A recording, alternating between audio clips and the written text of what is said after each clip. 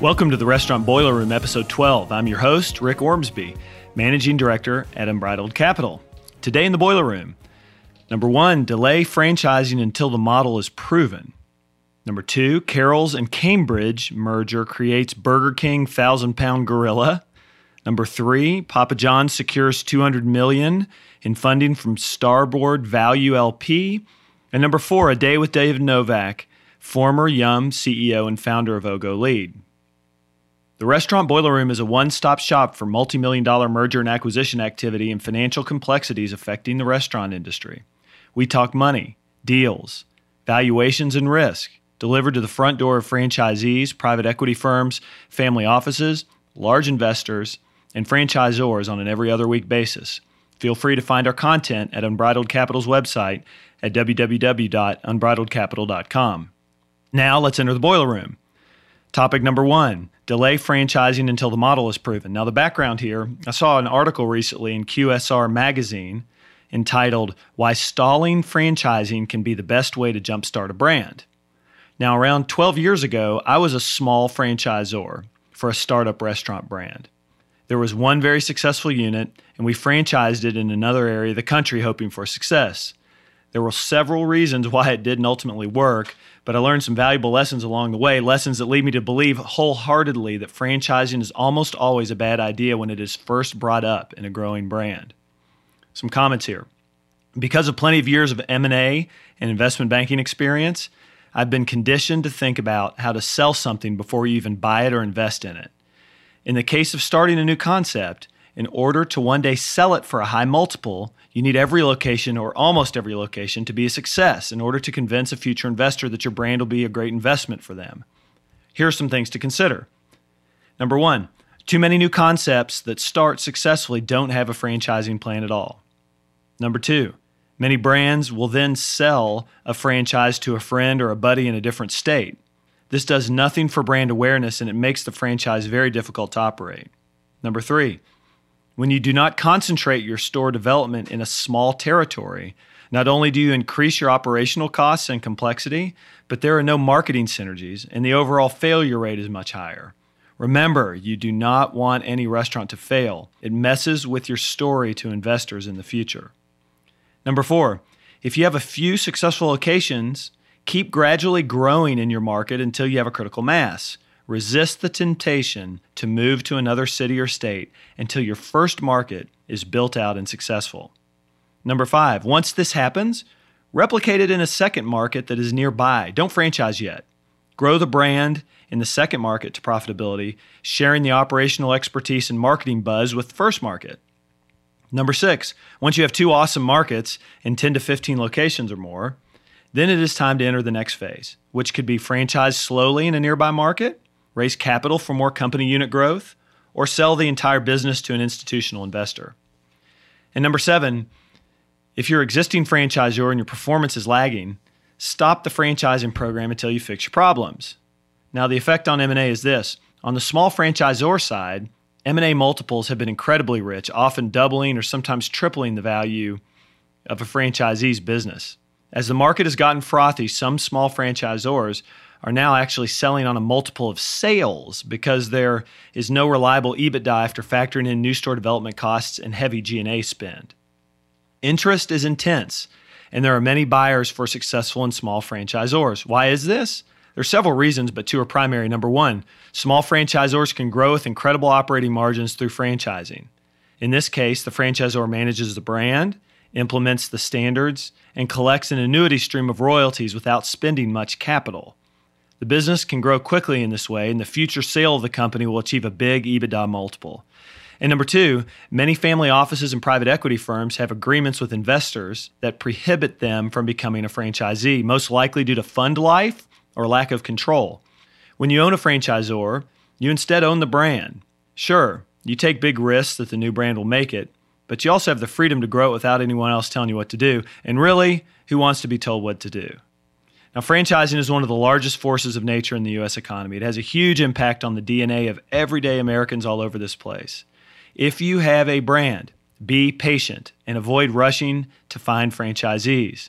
First, make your business as successful and profitable as it ever could be, Good things come to those who wait.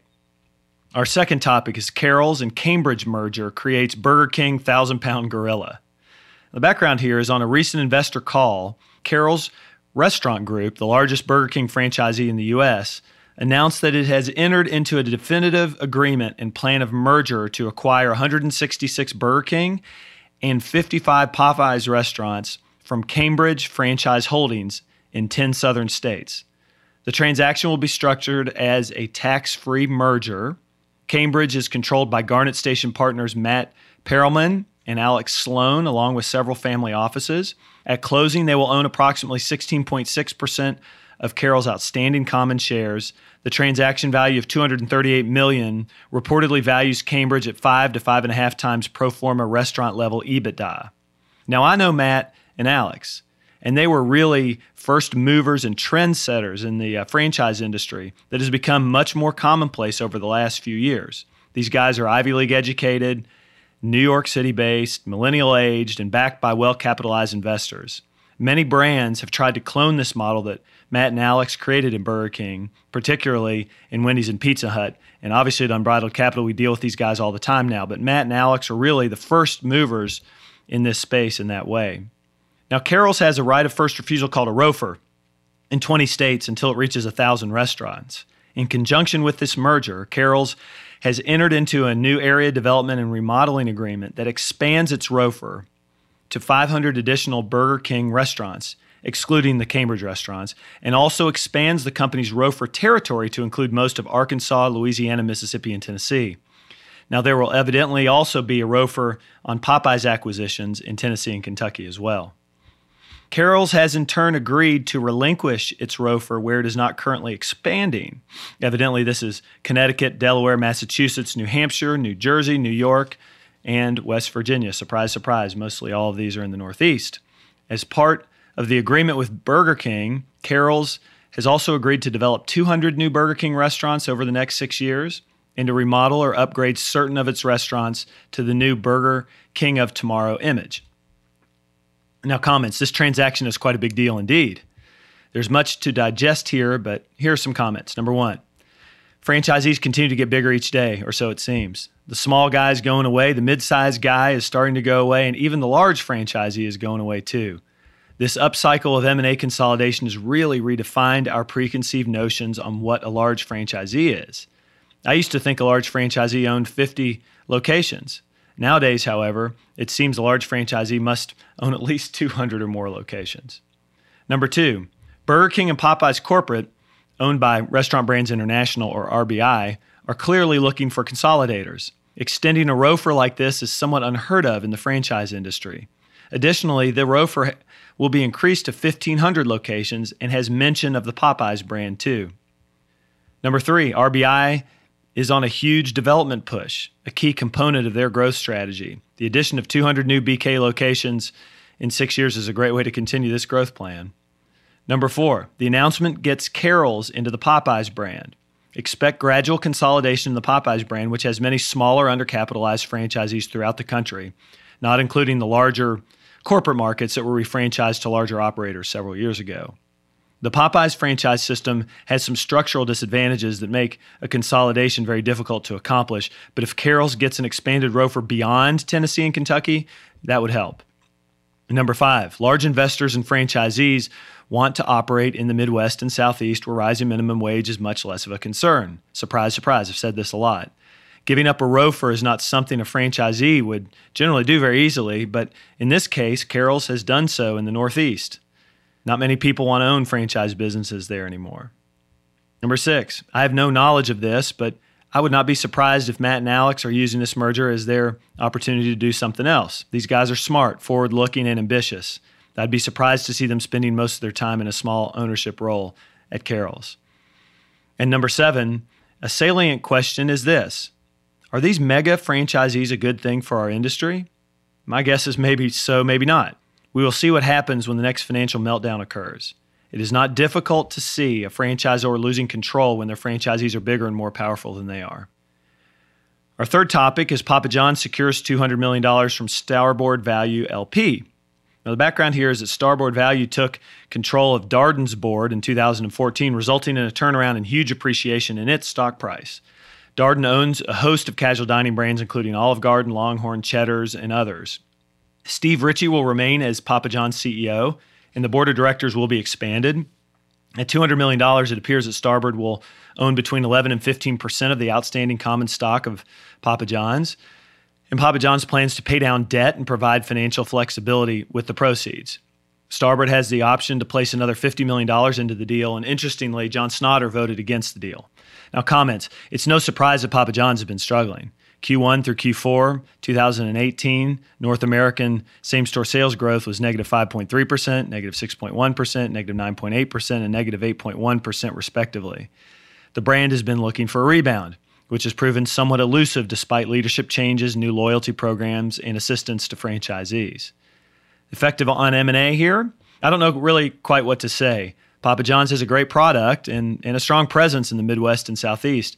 Obviously, as a Louisville, Kentucky resident, I know the brand well. Their headquarters is near my house. Starboard does indeed have a turnaround reputation, so perhaps this capital and strategic investment will help the business improve in the near term, as franchisees and the franchisor alike are struggling with a sales reset as they roll over poor comps and look to stabilize in 2019, especially in the late Q2, early Q3 timeframe. And the final topic is a day with David Novak, former Yum CEO and founder of Ogo Lead. Now, the background here is recently I was honored to be invited to a day-long roundtable discussion at Yum Brands with 6 Louisville business leaders and David Novak, former CEO of Yum Brands. David Novak founded and now runs Ogo Lead, an online leadership development company. The topic of our discussion was to discuss best practices on recognition in the workplace and to learn from David's vast Yum experience at developing a recognition-based culture that improves morale and reduces turnover. I'm a restaurant and investment banking guy, and the other local business leaders were in the fields of IT, investment management, marketing, leadership, and telecommunications. I hope you don't mind me taking a slight detour here from what we normally discuss in the restaurant boiler room. Over the years, a big portion of our company's success is due to Yum franchisees. Tony Petrunin in our office is a former Pizza Hut corporate employee, and I worked at both Yum corporate and KFC corporate. David Novak's leadership and legacy have had a big impact on Unbridled, as well as the success of many franchisees over the world for decades. It was a fantastic day, quick comments, I must admit. We did about 4 hours of videos around a boardroom table. Much of the day was a question and answer session on recognition. David has a remarkable talent and passion for appreciating and recognizing people. He developed awards to recognize employees, a floppy chicken when he was at KFC, a big cheese head when at Pizza Hut, and a clattering teeth with feet when he was at Yum. David's office, which is still intact and is a museum of sorts at Yum today, is filled, even on the ceilings, with pictures where he recognized people from all over the world for their contributions to Yum. David created the How We Work Together principles at Yum and was champion of the phrase, people capability first, then customers, and profits will follow. Now, here are a few takeaways that I won't forget. A recognition program needs to be well planned out and supported. That's number one. Number two, any recognition must be specific and sincere. Number three, recognition needs to tie back to your company's principles or what you're trying to achieve as an organization. Number four, most employees feel badly underappreciated and underrecognized. Number five, some studies show that recognition is more important than compensation. Number six, peer-to-peer recognition is a big deal and needs to be fostered between coworkers. Number seven, David uses props and trinkets to recognize people, but he personalizes each recognition award by writing the specific action he wants to reinforce on it. It's a great idea. Next, when developing a recognition culture, it can be a trial and error approach. Just go for it and adjust as you learn. And finally, almost everyone in an organization will appreciate being recognized for a job well done, regardless of the personality type. Thanks so much for entering the boiler room today. You can find our podcasts on iTunes, Google Play, Stitcher, TuneIn, and Spotify. If you like these podcasts, please listen, rate, and review. I also encourage you to visit our website at www.unbridledcapital.com for the best franchise M&A and financial resources in the industry. Our website includes podcasts, videos, white papers, and a list of our M&A transactions. Please note that neither Rick Ormsby nor Unbridled Capital LLC give legal, financial, or tax advice. These podcasts represent opinions that have been prepared for informational purposes only. We expressly disclaim any and all liabilities that may be based on such information, errors therein, or omissions therefrom.